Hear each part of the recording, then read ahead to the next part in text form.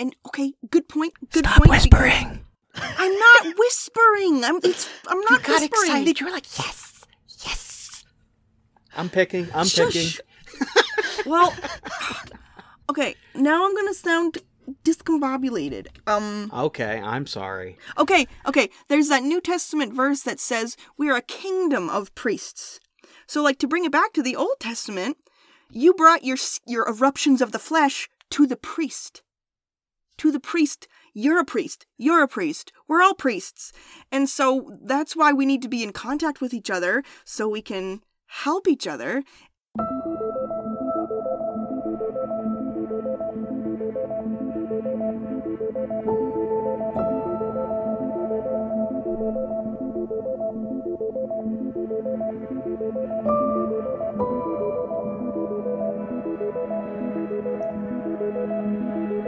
Welcome to the 42 Podcast, where we discuss life together, looking for answers to life, the universe, and, well, everything else. Here are your hosts, Rob and Lindsay. Good morning, Robert. Good morning, Lindsay. How are you? I'm doing well. I'm all coffeeed up, ready to go. I slept Are in you? this morning. What? What? I slept in until 5:30. You're still an evil morning person.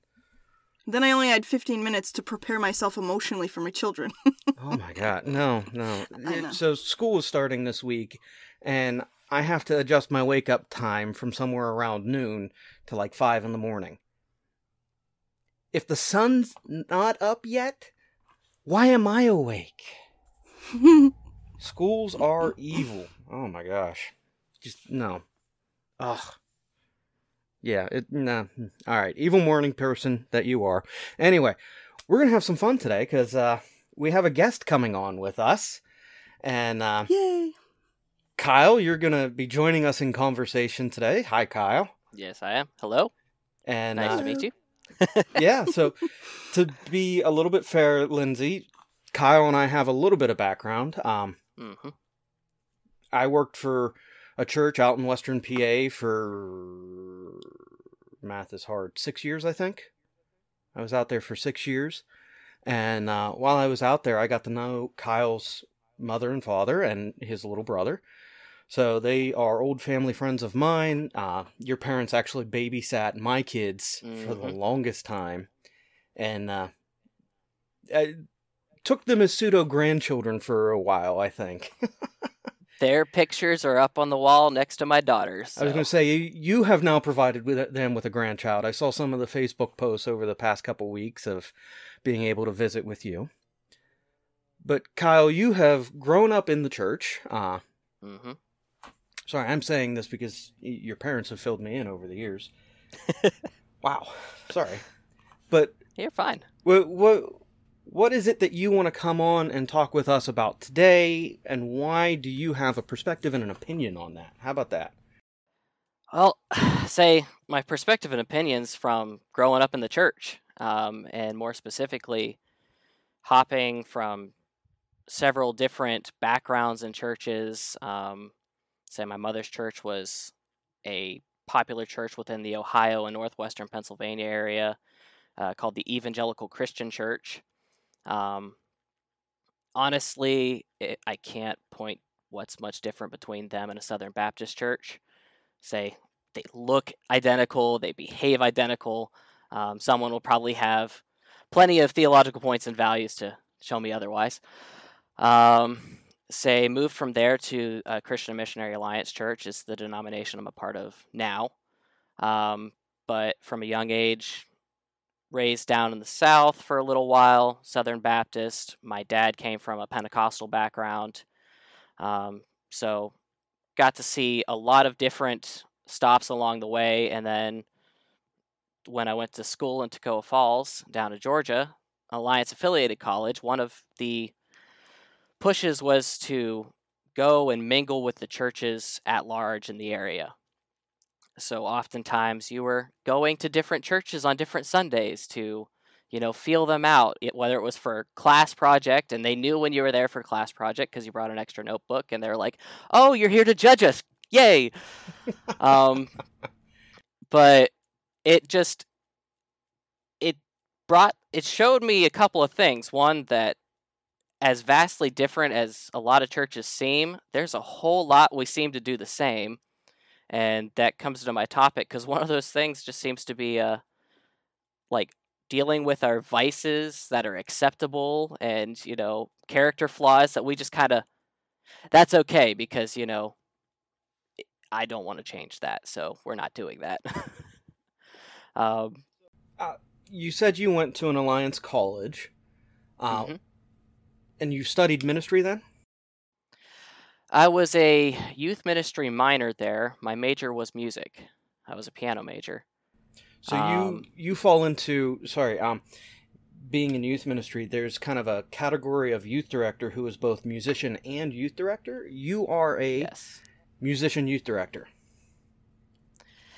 Yeah. Say I am one of the first members of ministry to experience burnout upon leaving college, is what they told me. Say, because you just decide, I'm going to do 2 things at once, and it's going to be great. It doesn't work. Say, I do serve at my church as youth minister, and I do lead music at the church, both of which are volunteer roles, both of which are given the whole, if things get to be too much, let us know. We'll back you away from one of them. We'll help you out. It's a small church, so, well, my youth group has, since pandemic, has gone from a family that brought 8 students plus 6 other students from different families to I get 1 every other week now. But, I mean, we're working on that. Pandemic has not been friendly to youth ministry, especially going into this year with, anyone under 12 not being able to get the vaccine yet, what schools are doing, and what normalcy does and does not look like for different family groups. But that's an entirely different discussion. Oh, yeah. But you're bivocational then, so you're doing this volunteer base. This is where your education and training is, but you do something else to support your family. Yes. Hey, it's perfect. That gives a good setup to who you are and why this is important, where your background is. That's great. I'm in the church as well. We've gone through this in the podcast, so I have got plenty of stories about the acceptable, unacceptable, and weird of ministry. Lindsay, you're the perspective, while I appreciate and I love having you on, Kyle. Lindsay, you're the perspective I'm actually intrigued to hear from as well in this conversation, because you are the inside outsider? Mm-hmm. Inside outsider?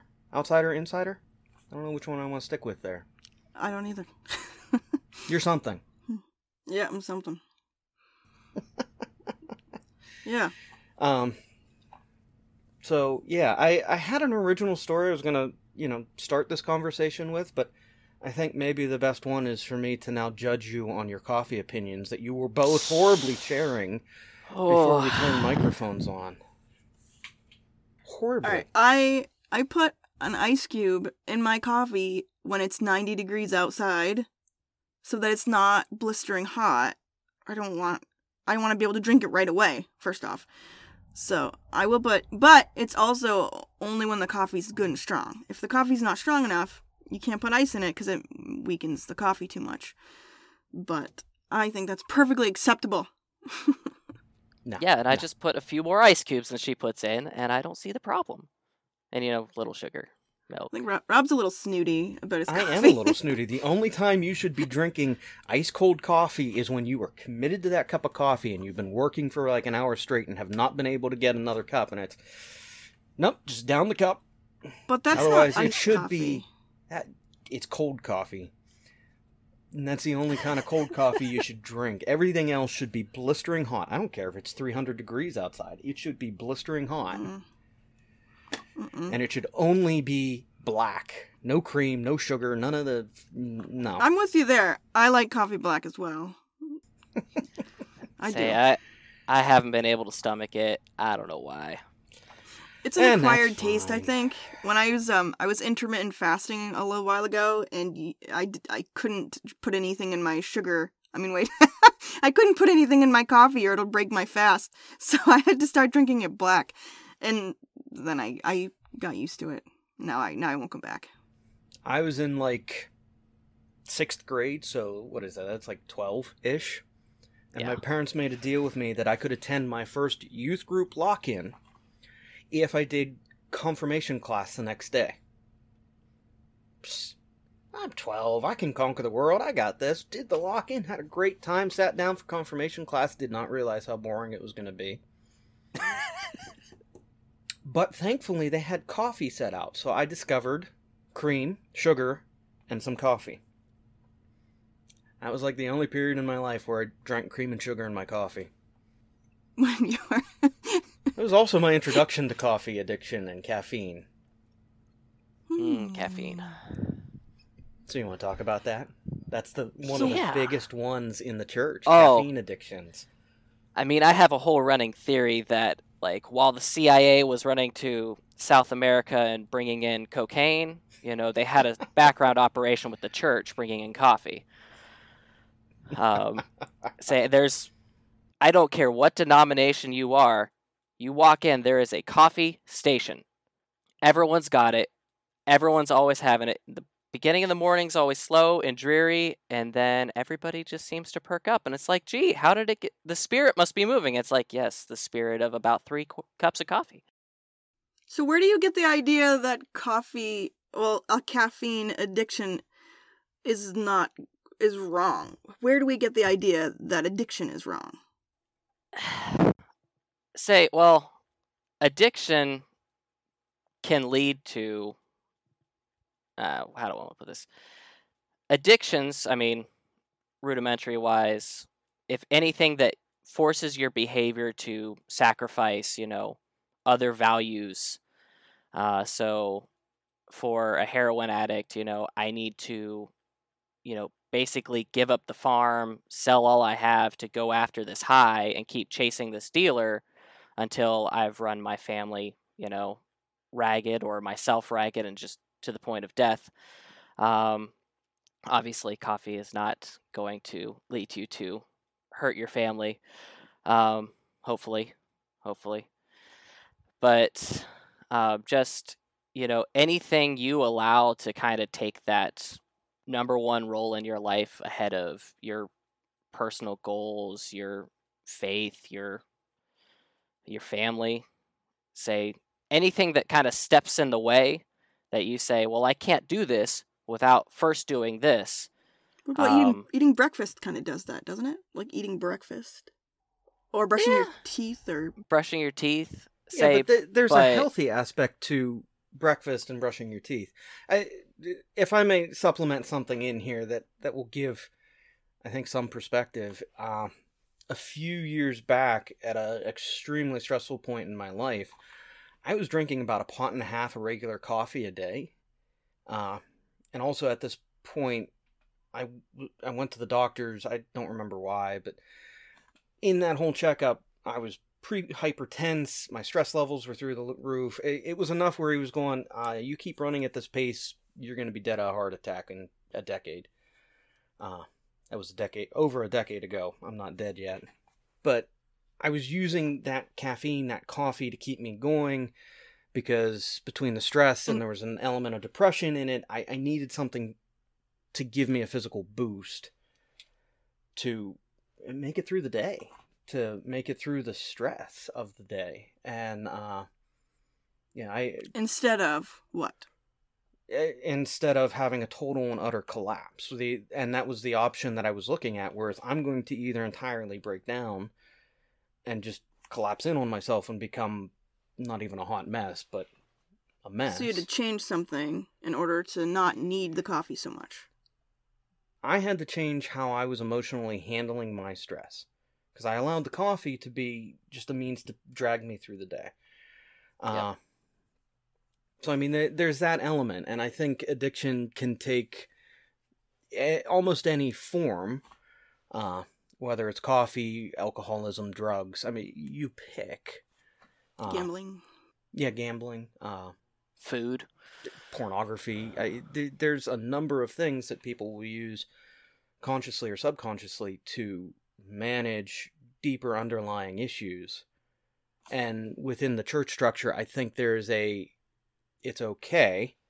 I had one lady tell me, she didn't understand why some elements of my generation were falling apart and getting medicated, and it was just sit down, have a beer at the end of the day, and figure it out.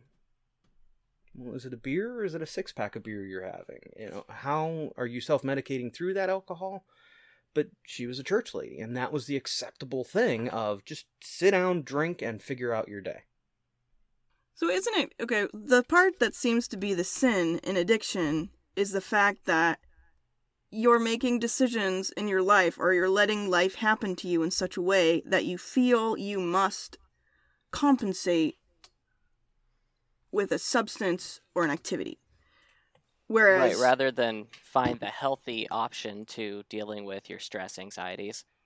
This one thing makes it go away for the next 2 hours. I'm going to do this one thing. so if you're working too much and not spending and not having a Sabbath, I mean, that's a good one. We need to talk about that because the Bible talks about taking a Sabbath. When the heck is his pastor supposed to do that? But my point being, if you're not taking a Sabbath, if you're not resting, if you're working too much, then you are going to be running too hard and therefore need coffee. I don't think coffee's wrong at all. 100%. Not at all. But I think there are things that we do that we shouldn't be doing.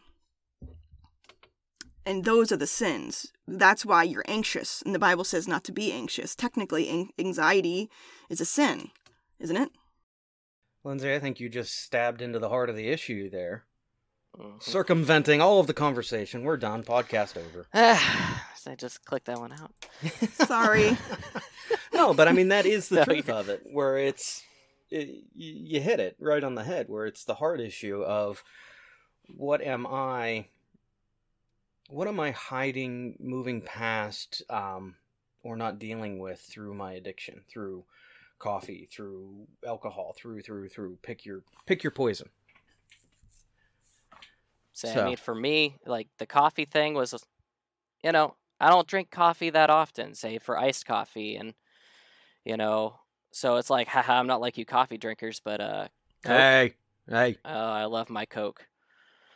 And So for you, what's the difference between ritual and addiction? Because I have a ritual of drinking coffee in the morning. It's part of my routine. It's comforting.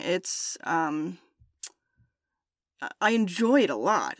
So yeah, I'd say the question is if, say, you had something you needed to do at that appointed time for your ritual, is it something that you spend all day thinking about that ritual and going, man, I wish I had that, and I'm not just saying just the quiet time and everything, because I think we all, like that time of centering and adjusting, but just saying like, you go through the day and, you're snapping at people, you're getting upset, and people are like, what's wrong? Oh, I haven't had my coffee today.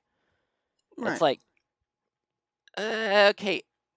At that point in time, you say, is that okay to, it's altering your emotional stability to a point that you can't function socially, well, and I'll be like, everybody's got a bad day, and a lot of times we supplement that with, I haven't had my coffee today, whether we even drink coffee or not. So I mean, it's a cultural thing. by that logic, though, toddlers are addicted to bottles of milk. Yeah. If my daughter doesn't get her bottle of milk at lunch, at nap time, or bedtime, But it's over. But that milk is necessary for her as she's growing, whereas coffee is entirely unnecessary for me. And full disclosure, I drink one thing of espresso in the morning, and then it's decaf the rest of the day. And I enjoy the ritual of being able to sit and, have a conversation like this with a hot mug in my hands, which is getting colder. See, cold coffee argument here. I'm still committed to the cup. But I don't need this to make it through my day. Your daughter does need that milk. Yeah, for no, her she bones, doesn't. for her health, as she's growing as a young lady. I'm assuming you're talking your youngest. Evelyn, she's 4, and she still insists on having a cup of warm milk in the middle of the day because she's used to it. It's what she does. It's comforting. It's warm. Tastes good. It's kind of sweet because of the natural sugars in the milk. You know, it's like, I try to. I think I should probably get her to stop doing that, but I don't, because that sounds like a battle I don't want to have. You know, but technically, these. Yeah. I don't know. I mean, we're all creatures of habit. We really love our routines. And there are things that are not bad habits, routines to have. It's just how much emotional importance. And I think that's maybe the area that we should really camp on, is what the emotional importance of that element is to us. Yeah, I mean, a lot of my wife was a counseling major in college. And a lot of what she was taught and focused on was, when you're dealing with behaviors and people hung up on things and rituals, it's getting past, you know, being able to move on, saying, this didn't happen today, but I'm good. We'll do it tomorrow. We'll just move on. And I think, you know, I hate making it the statement of, you know, because I think we do it way too much in the church, of trying to power through, you know, pull yourself up by your bootstraps, you know, just man up, you know, toughen up, get through this thing, and, you know, meet it out on the other end. You know, it's like, okay, you know, it's not a willpower battle every single time, but, you know, being able to accept that, okay, this is a deficiency in my life. This is, you know, something I need or struggle with, or maybe use as a crutch way too much. And, you know, I need to take steps to work myself out of that. You know, for me, I tested my blood pressure probably 4 or 5 months ago, found out I was like running like 180s over almost 100. And That's I'm 32 bad. years old. Yeah. And I was like, I looked at my wife and I said, all right, 1, I'm going to do the thing I hate. I'm going to go see a doctor. 2, you can have whatever Coke's left in the fridge if you want it. I'm not doing it. And because I was sitting there, I was like, looking at it, I was like, how many 12 packs have I been through in the last 2 weeks? And when I stopped at 5, I'm like, no, crazy. Like, and then I looked at the price and I'm like, why am I doing this? But I was like, okay. And now good news is, you know, those numbers are down. They didn't have to medicate me, all that. But, you know, the doctor was like, how much, like, what did your diet look like? What did your drinks look like? And she's like, how much caffeine do you have in a day? And I was like, too much. Way too much. And, you know, I'm sitting there, I was like, man, I used to make fun of my mom because we had to take her to the hospital once because in the one solid work day, she was a manager at a Dollar Tree. She managed to down 6 pots of coffee by herself without realizing it. She just kept making the pot, pouring herself a cup. And eventually, like, she's like, she's like, my chest hurts. I'm shaking. I don't know what's going on. And Dad took her to the emergency room. I was, let's say probably 10 or 11 at the time. And Dad said, he's like, if your mom makes a pot of coffee, he's like, if it's the first pot, leave it alone. He's like, if it's the second pot, he's like, maybe pour half of it out. Well, all right. So let me ask this question, kind of moving us a little bit past. What have you guys felt is the church's ability to support the emotional health and well-being of individuals, but also support those who are struggling with addictions to meet their physical needs, but to also meet their spiritual needs? have you guys seen that? Do you guys feel like and I'm speaking broadly about the church, not individual churches, but the church as a whole. Do you guys see us doing that well or not? I've seen individuals in churches who really step out and help addicts connect to how like rehabs and things. I've seen people bend over backwards for drug addicts, but I don't really see a large organizational effort to help addicts. I guess Celebrate Recovery or groups like that, I suppose that kind of counts. And there's a measure of accountability there. I think that's really good, but so not too much, I suppose, on a church-wide basis that I've noticed. Yeah, I think we tend to like to stick, and not just for addicts, I think we tend to like to stick people going through things in the same groups, especially, you bring up Alcoholics Anonymous and stuff, and we tend to try to run that through church organizations a lot. And it's like, well, that's great. It's like, but, they're surrounded by a bunch of others going through the same thing, and they're, there to help each other up and hold each other up. But where are the people who aren't that can come across and say, like, hey, how about you come hang out with me? I'm not going to be going down the places that you are more likely to stumble and fall. And I think some of it's like just, how do I interact with you? What's going on? This is difficult. That's it. That's it right there. Yeah. You bring up something with Alcoholics Anonymous. The church I worked for long ago, they had an AA meeting that met it was like Friday or something in the basement. And I know at one point there was a conversation of how could we support that more? What could we do with that better? And there are some limitations to that because you're trying to respect the I'm going to struggle with this. Anonymity? Yeah, that one. I can never get silly words like that. Anyway, but how do you respect that? But one thought that had come up, and it didn't get any traction, unfortunately, was what if we just made a meal for them once a month? We're going to make you food. It's something that you can deliver to the kitchen downstairs and they can serve. It didn't get any traction, unfortunately, but it's even little things like that where it's, there are those support groups of people who are going through, have been through, and understand those struggles. But as a church, how can we just physically love you? How can we just show you more than providing a space?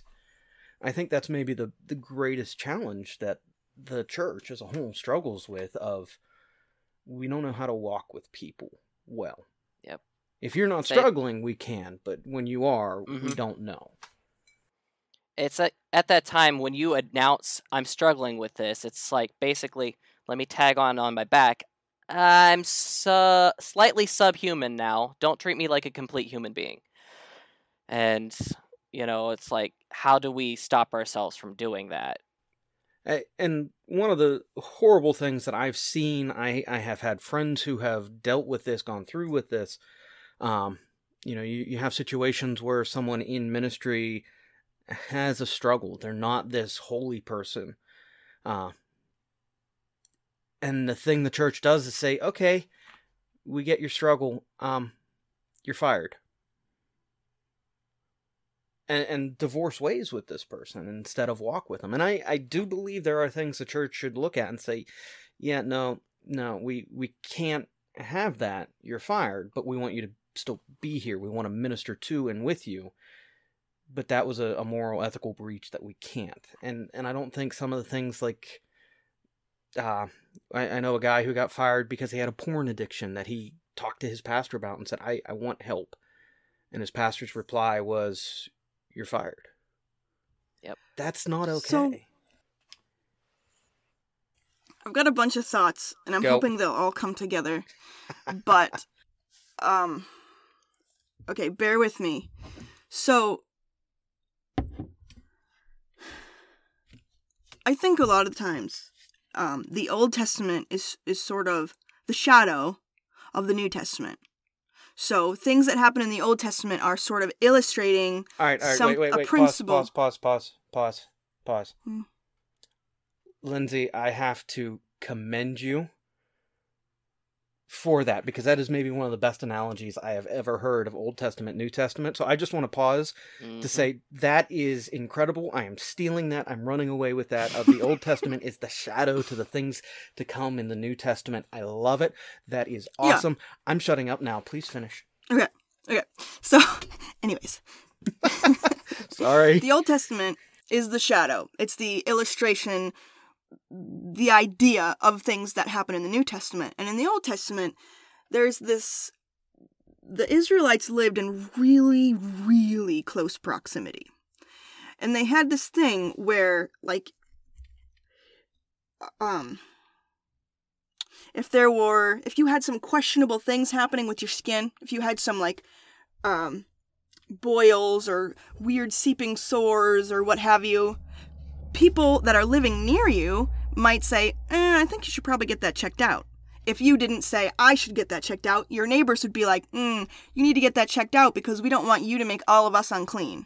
We need to get you helped. So you go to the priest looks at your skin thing and says, yeah, you're unclean. We're going to do the necessary sacrifices, and you live outside the camp for a little while, and then you can come back in.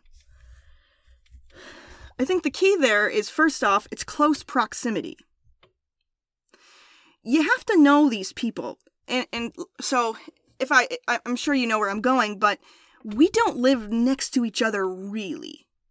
We don't know the people in front of us. We don't know what they watch on TV. We probably don't know if they sit at the kitchen table to eat dinner.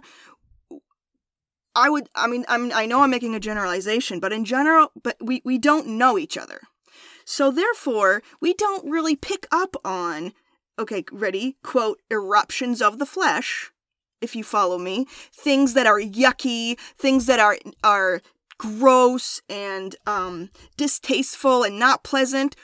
Do we really know each other well enough to ever be in contact with each other in that capacity? So what you have happen is the big sins come out that you can't hide, and that are sordid, scandal, and so we overreact, I think. Oh, kid alert.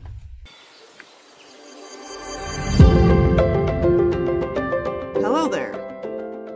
I'm interrupting this podcast, not to sell you anything per se, but to thank you for listening to the 42 podcast and being a part of the experience. Here at the 42, Rob and I love to hear from our listeners and are always excited to hear suggestions, feedback, and comments. If you want to participate, there are a few ways you can do so.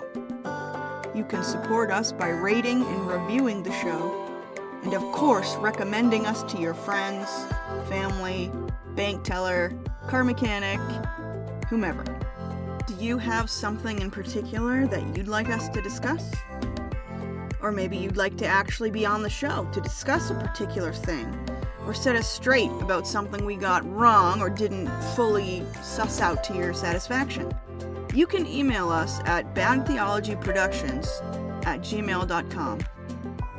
I really appreciate your taking the time to include us in your busy day. So, Lindsay, I think you're right there with it, because the desire of the church, and Kyle, jump in on this as well, if you think I'm off or any of that, but I believe the desire of the church is to build a community of believers who are supporting each other in intimate and awkward ways, because we're involved in each other's lives. And we've talked briefly about this, not on topic, but with what the picture of the Acts church looks like, with the picture of how we are supporting and able to know what the needs of each other are, because we're living shoulder to shoulder. And awkwardly, I think we are living, I wouldn't say we're living shoulder to shoulder with social media. We're yeah, I'll refrain from what I'm thinking with that. But it's the social media aspect of things is either only showing the glaze of what life is, and none of the crap that's happening in the background, or it's showing the total drama meltdown and painting a picture that feels unredeemable. And I don't know what the balance of that is for us right now with where we're going, because it's weird to navigate. But I think that at the heart of it, the church needs to be trying to build a community of believers that support each other, good and bad. Yeah, and that means you are responsible for the person, for somebody. We need to make a concerted effort. If your friend hasn't been in church for 4 months, 5 months, give them a call, or just go to their house and play solitaire. Invite people over for dinner. You have to make community. You have to make fellowship. You have to know people. Because honestly, I take this super personally, because I went off the rails. I was off the rails, and nobody came after me. And I you came after me, Rob. Sorry, I'm making goofy faces at you with that one. But we have to care a lot more than we do. And I think we get so comfortable with other people thinking the best of us. You know, I can't tell you how many times I've gone over a friend's house from my church, and they say, "Oh no, or they don't even let me come over because their house is a mess." You know, like, "Oh, sorry, my kitchen is messy." It's like, well, I want to know you. I don't, like, let's be real with each other. Yeah, I think one of the most destructive words in the church and the world at large is the word fine. Ooh. How are you? I'm fine. Fine. You know, it's just the easy pass-off word. It's like, I could be fine bad, fine good, but it's still fine. You know, it's right there in the middle. Don't ask me anymore. I gave you a satisfactory answer. Let's move on. You're killing me, Kyle. Sorry, you say that, and yeah, I injured my knee. It's been about a month now, and I keep getting people, "How you doing? And yeah, I'm guilty of that. Or I do have good and I do have bad days. Although I don't say fine. I look at them and go, "I'm not dead yet. I feel better." Yeah. But some of that is my personality, where it's okay. I have to be dead for me to stop. Yeah, that's just part of who I am. But no, I mean that is very real. Where that's what we do. I'm fine. I'm okay. I'm not dead yet. Yep. And we don't allow the worst to come through in a way that is meant to support. And how much of that is a fear of judgment? Oh, yeah. Like, fear of judgment, or, like, say, I can remember just last week going through church, you know, how's it going? Oh, everything's fine. It's like, I just don't want to stop and process how my week went to give you that opinion right now, because, you know, if I sat down getting ready for church, and I was like, you know, I mean, things are okay, but I'm not fine. Like, I got back to work and realized that the 4 days I was gone from work were 4 days that very little was done. The things that needed to be done, you know, apparently nobody else besides myself knew that they needed to be done until I got back. And it was a building frustration over the summer of dealing with coworkers that, you know, wanted to continue to push things off to last minute. And I was like, I can't function that way, because I do one of two ways.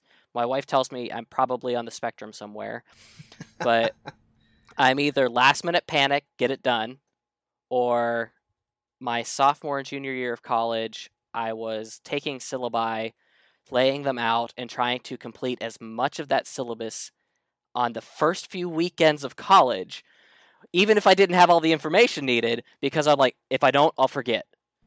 There is something to be said, because I kind of deal with this, where there's a level of OCD that it sounds like you may deal with, of, you know, things have to be in a very particular order, and if it's not, and you can't get it Don't there, bother. right? There's a depression that sets in. Let me just fill this full of distractions so I can ignore the just weight coming down on my shoulders. That sounds like the description of my desk. I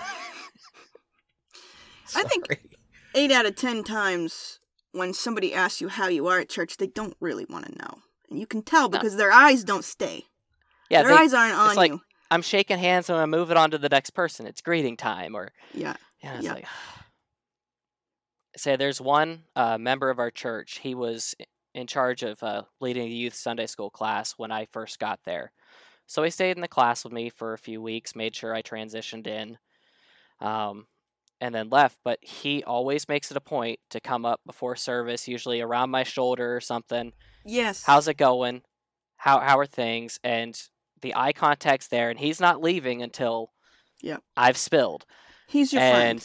Yeah, I was like, I needed that. And he is, one of the most down-to-earth guys. He's a farmer living north of the county. And he's also the brother-in-law of the pastor, too.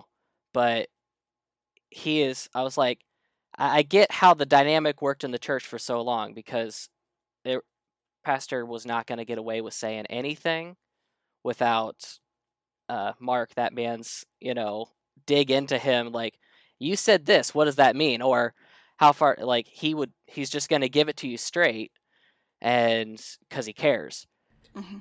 And say he's been, I think back to it, I was like, he is one of the reasons that probably along the first year I didn't just throw my hands up and go, I'm not good at this, I give up.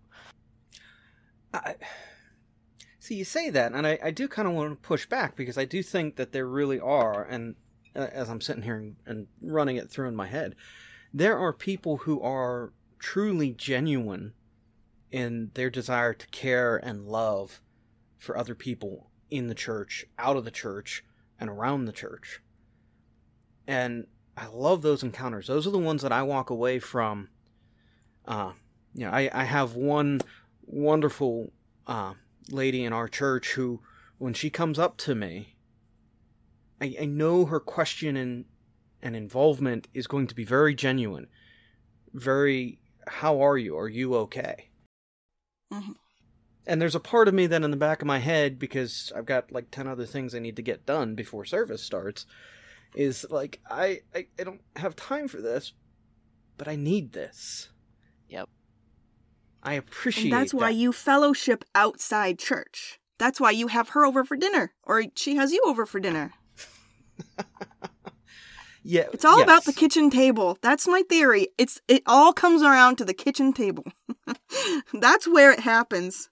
Sam, I've learned more about church members in the fellowship hall than I ever would, in a Sunday school class or in passing by, getting ready for service.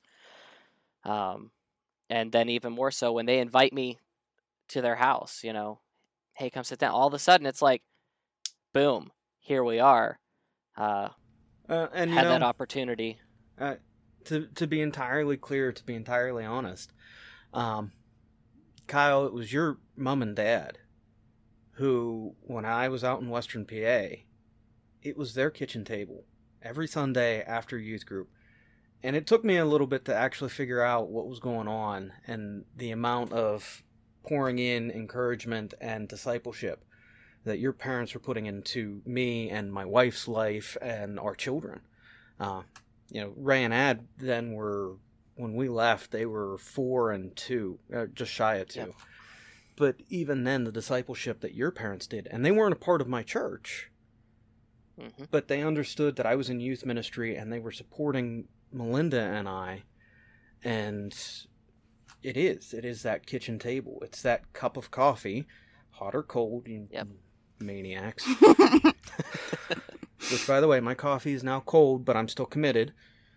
And sitting down and having a conversation. And sermons are great and needed and necessary, but it's what comes after the sermon. It's what comes in the fellowship. It's what comes in the time that we build to connect into the community. And this is one of the reasons I love where I'm at now, because we do things like this. Not everyone, not always well, but that's the church. We're trying, we're doing, we're working on things that are better in the grand scheme than doing nothing. Sorry, I jumped on my soapbox there. I mean, it's a good soapbox to jump on. It is, and but it is that kitchen table. It's, you know, it's what Lindsay and I have been trying to build with this podcast. We're not using a kitchen table as our example. We're using a bar and drinks, and, you know, sitting down with friends and having that fellowship, having conversation.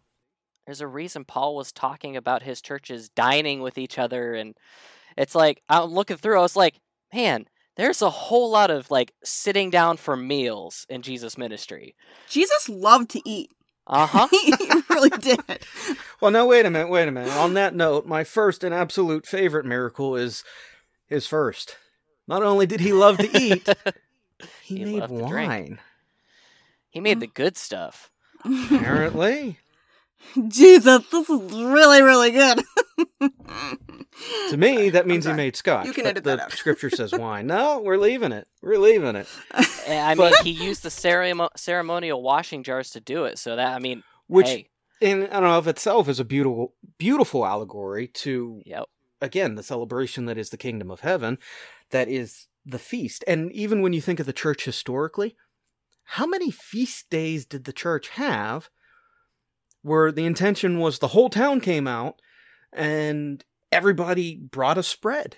You know, we have church potlucks today, and, you know, they're great. They're good. I have gotten some amazing... I have a recipe I keep meaning to try, but nobody in my family will eat, of kielbasa soup. But, you know, how many times do we have these things and kind of get close to that point of fellowship, and we have it, or we miss it, and, you know... But historically, the church has done great feast days to bring the community together. Hey guys. Hey. Can we go back to You're getting really awkward with whispering into the mic to say, "Hey guys." We don't do ASMR here. God, I'm gonna probably edit that out. So, I wanted to go back to what we were saying about how people get kicked out of the church, or like kicked out of ministry, fired from their livelihoods for sin. And I wanted to go back to that and sort of establish if that's even a biblical thing. And I wanted to make a case by reading Proverbs 6:16-19, which is, and I'll read it for you. Why are you making faces? Go ahead. Okay. There are 6 things the Lord hates, 7 that are detestable to him: haughty eyes, a lying tongue, hands that shed innocent blood, a heart that devises wicked schemes, feet that are quick to rush into evil, a false witness who pours out lies, and a person who stirs up conflict in the community. Whoa. God hates that. Hates that. And that last one is huge. All of them are really interesting because I'm pretty sure you can see a lot of that in leadership in churches. And adultery isn't on that list. Not that it's not a sin, but it's just not on the list.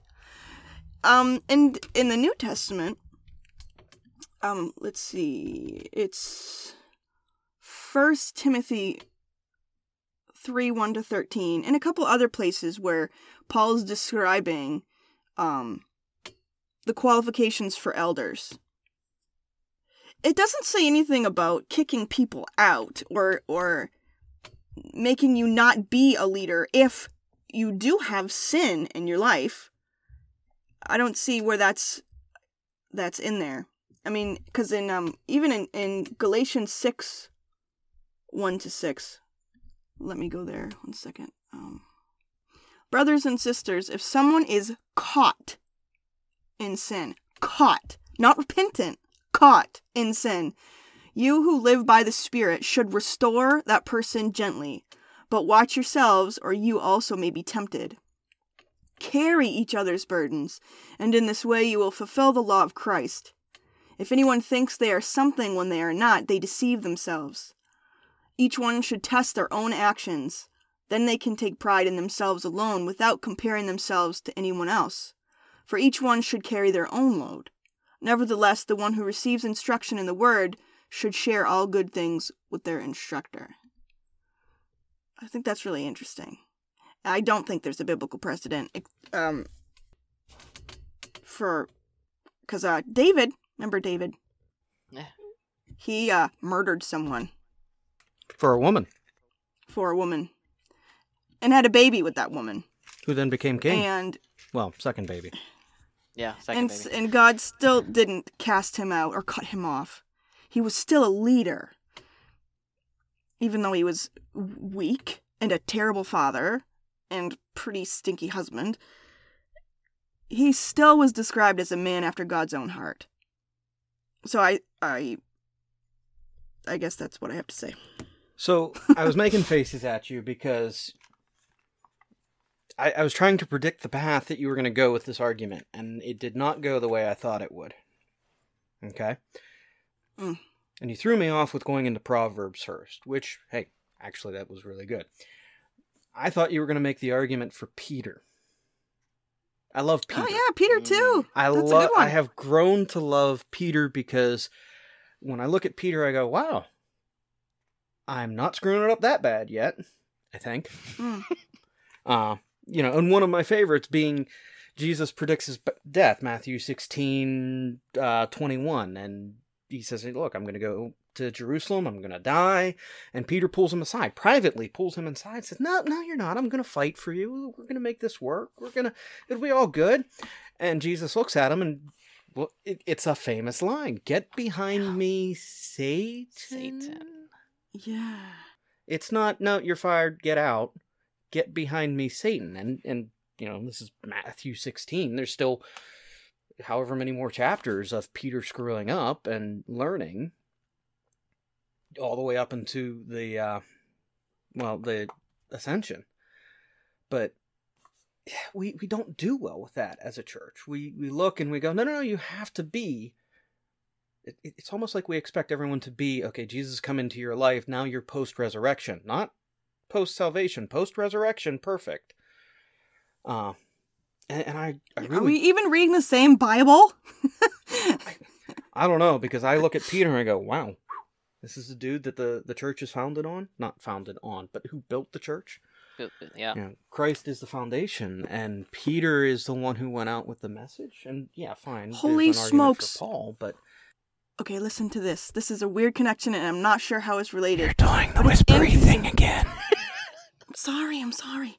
I think it's interesting. Should I turn my volume down? No, you... I love you, Lindsay. You get passionate, and you get loud, and then you get excited, and you get quiet and passionate. Okay. Sorry. Okay, so interestingly, Jesus says, "Get behind me, Satan," when he's talking to Peter. Okay, and then another time, the word Satan, which Satan is not mentioned a whole lot in the Bible. The other time Satan is mentioned is when Paul is talking about the Corinthian guy who's been like sleeping with his own mother or something detestably yucky. He says, let him release him to Satan, or let him go to Satan. So I just think that's really interesting that we're talking about some kind of sin, like Peter's either tempting Jesus in some way, unbeknownst to him. And in the other situation, it's almost like Satan is sort of beckoning or alluring that other guy. So it's just interesting that those two things happen. I don't know if they're connected, but it's interesting. I think the connection is this, and it goes back to that community idea of Peter is still in the community. Even though he's failing, the community is around him, supporting him, helping him grow. And they're growing with him. Because, you know, you got a few chapters later and you get James and John and their mother who's like, so Jesus, you see my two great sons here? Who's going to rule on your right? Who's going to rule on your left? Hey, you know, mommy dearest. And again, Jesus uses this as a community time to teach, to reinforce and grow with the disciples, or grow the disciples.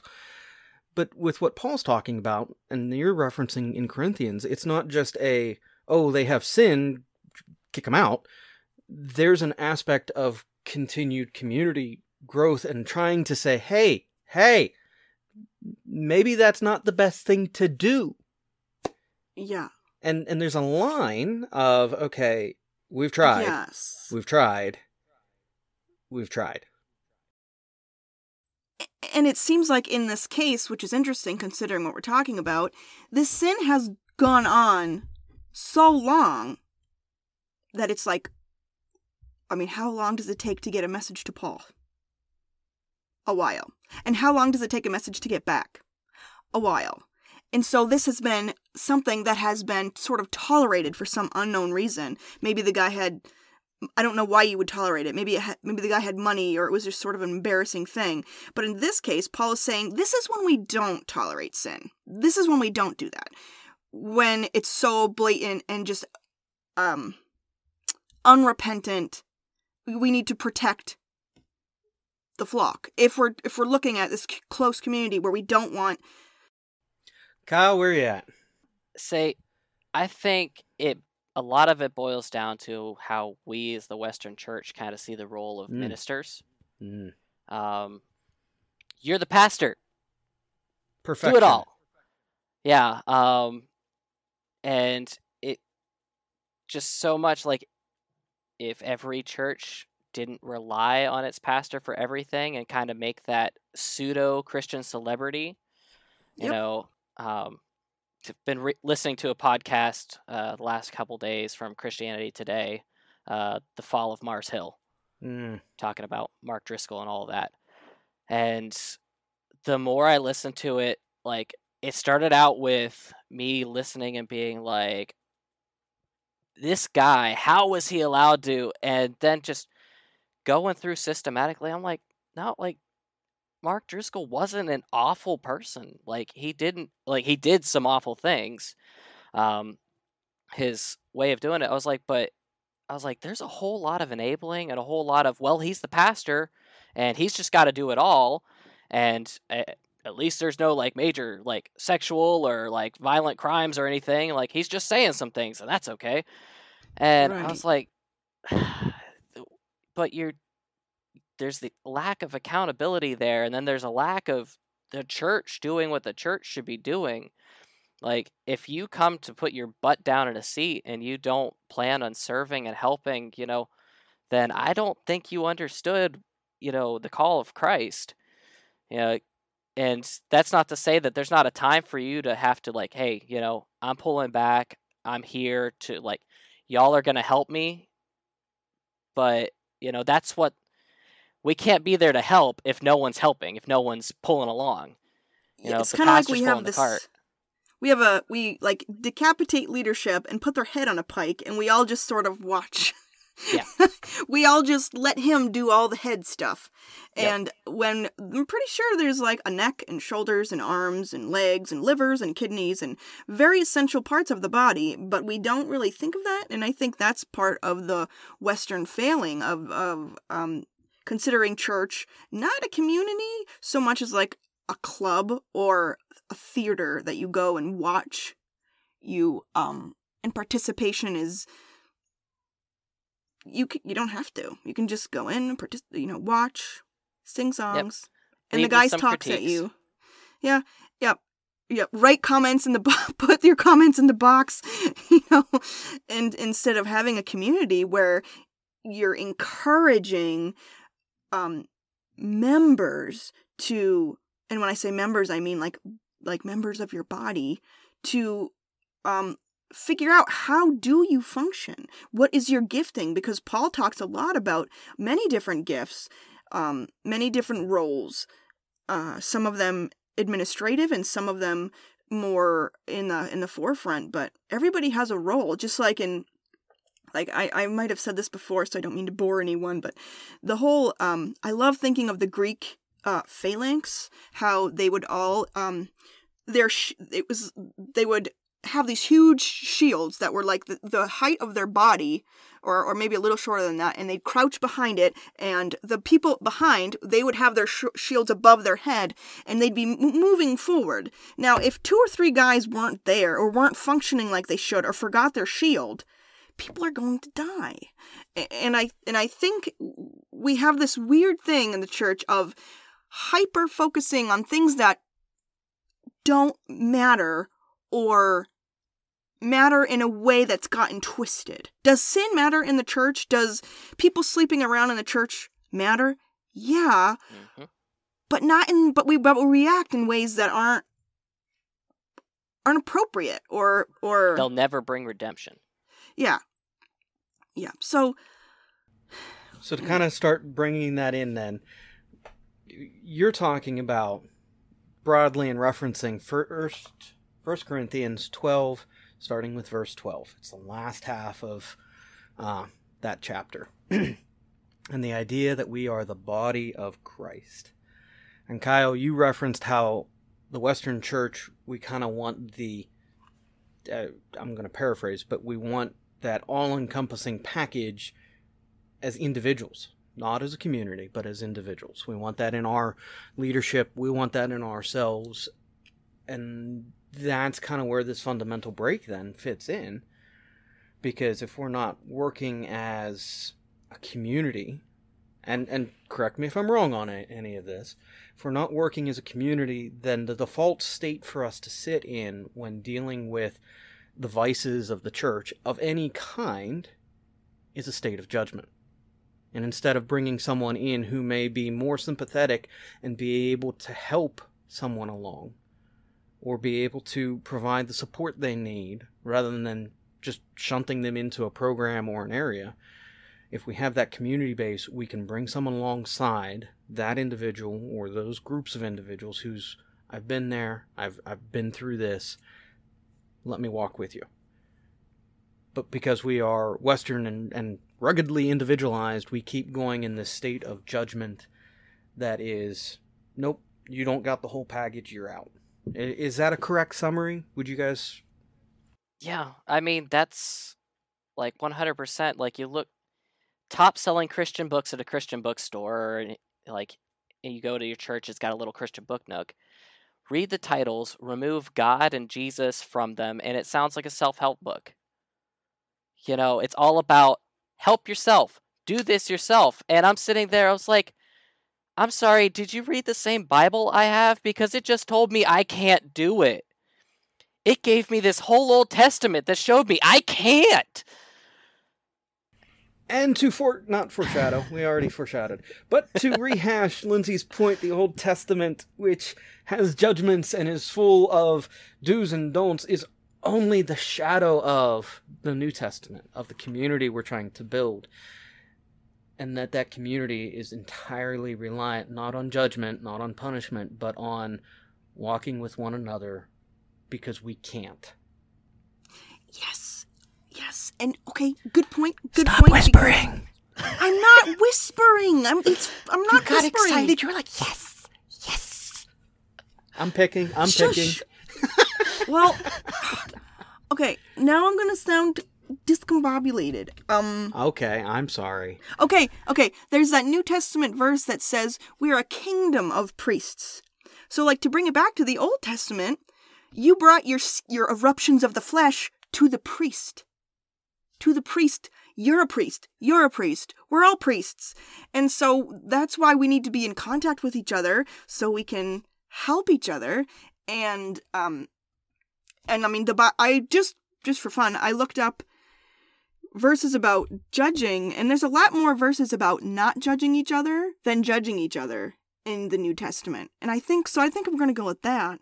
There's a difference between helping each other and keeping each other accountable with someone that you are in agreement and fellowship with. So I'm not going to judge you because I don't know you.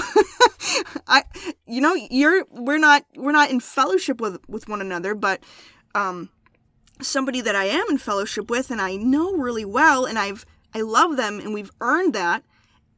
And do you realize that you've been doing that? Or I don't know. You just have a better measure of accountability. I guess that's my only point, is the priest thing and bringing it all around. So let's put voice to the scripture you quoted. All right. The Leviticus one? No. Or the Hebrews one? No. All right. 1 Peter 2:9. Okay. But Yeah. you are not like that, for you are a chosen people. You are royal priests, a holy nation, God's very own possession. As a result, you can show others the goodness of God, for he called you out of the darkness into his wonderful light. Once you had no identity as a people. Now you are God's people. Once you received no mercy. Now you have received God's mercy. 1 Peter 2:9 and 10. And that's out of the New Living Translation. There you go. So that's just a mic drop right there. I can't drop my mic. I put it on a boom arm. Yeah. And it's That'd be expensive. I don't want to drop it. They are. So that's kind of all I got as far as things I Kyle, beforehand. You brought this topic up on social media. You wanted to talk about it. I put you in the hot seat saying, come on and talk with us. So I guess here's the thing. As someone who has been listening, as someone who has now joined us in the conversation, where are you at with this conversation? I mean, do you feel satisfied that we tried to give some voice to it? Do you have thoughts? I mean, you could have this conversation probably every single podcast of the week, and we probably still have more to talk about.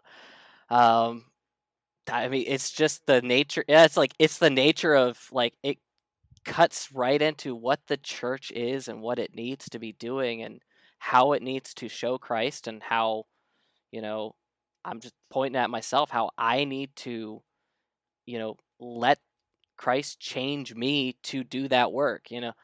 I have to make sure I use those operative words to allow Christ to be doing the work in me, because I can muscle it through all I want, and I'm going to look like every bit of, like, white Christian nationalism that I may be around, or, just this hyper focused on, well, I need to do what will make me a better Christian. And it's like, doing isn't, no, don't start getting into the works thing again, or else you're going to have a list that there's not enough paper in the world to cover. I think back to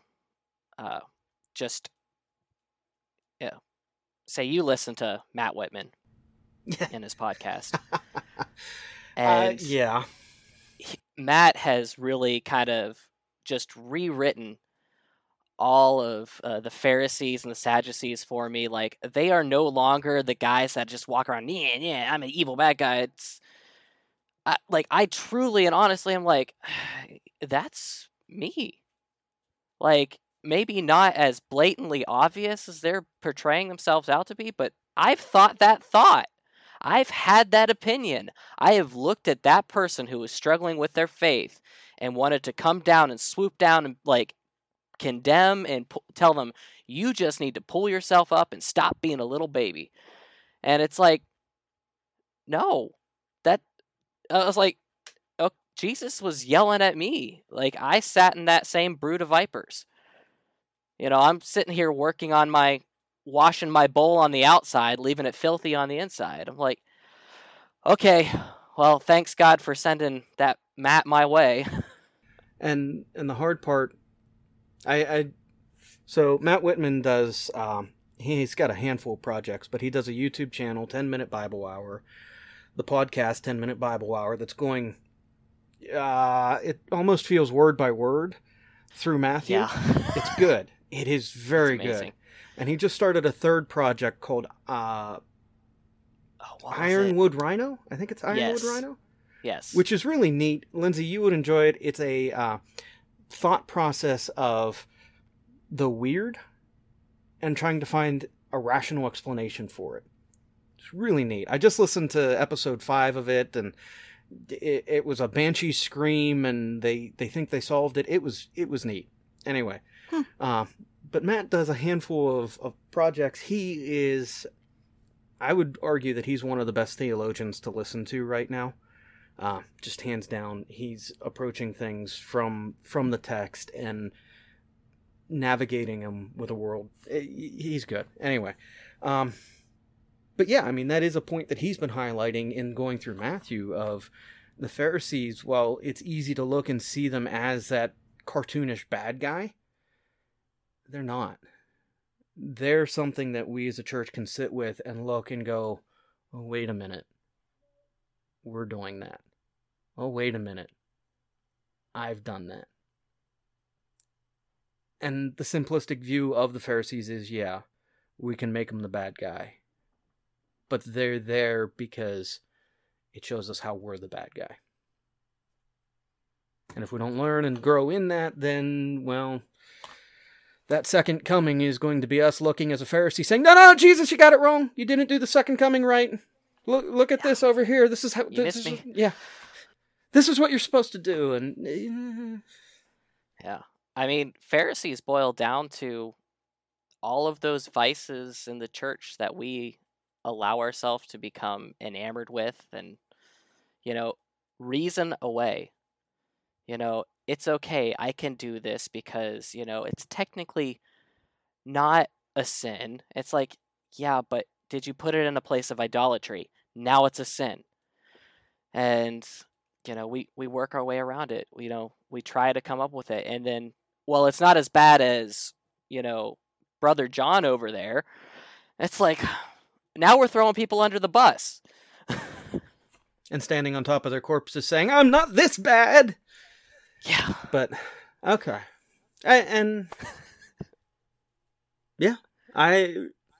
We got to start wrapping it up. But I think this has been good. Maybe down the road, maybe going into season 2, we'll have to have you back on and talk some more church stuff or life or, whatever. If you have another topic you want to join us for, let us know. Yeah. So, Say make it more than a decade since I talked to you. Has it been that long? It's been close. I've been married for 9 years now. I guess 2020 and 2021 are my year of catching up with people I haven't spoken to for...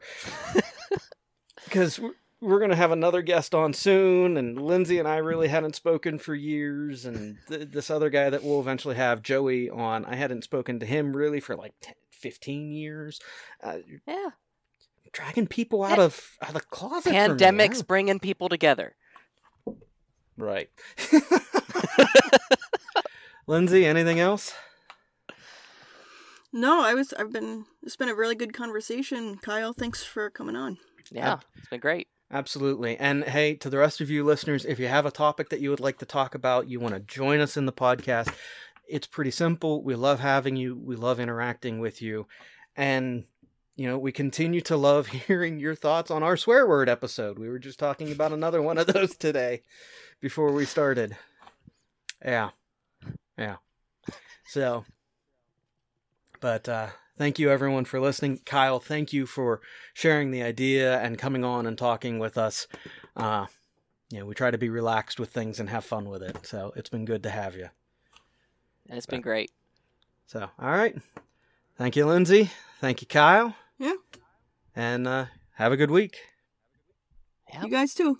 Bye. Bye.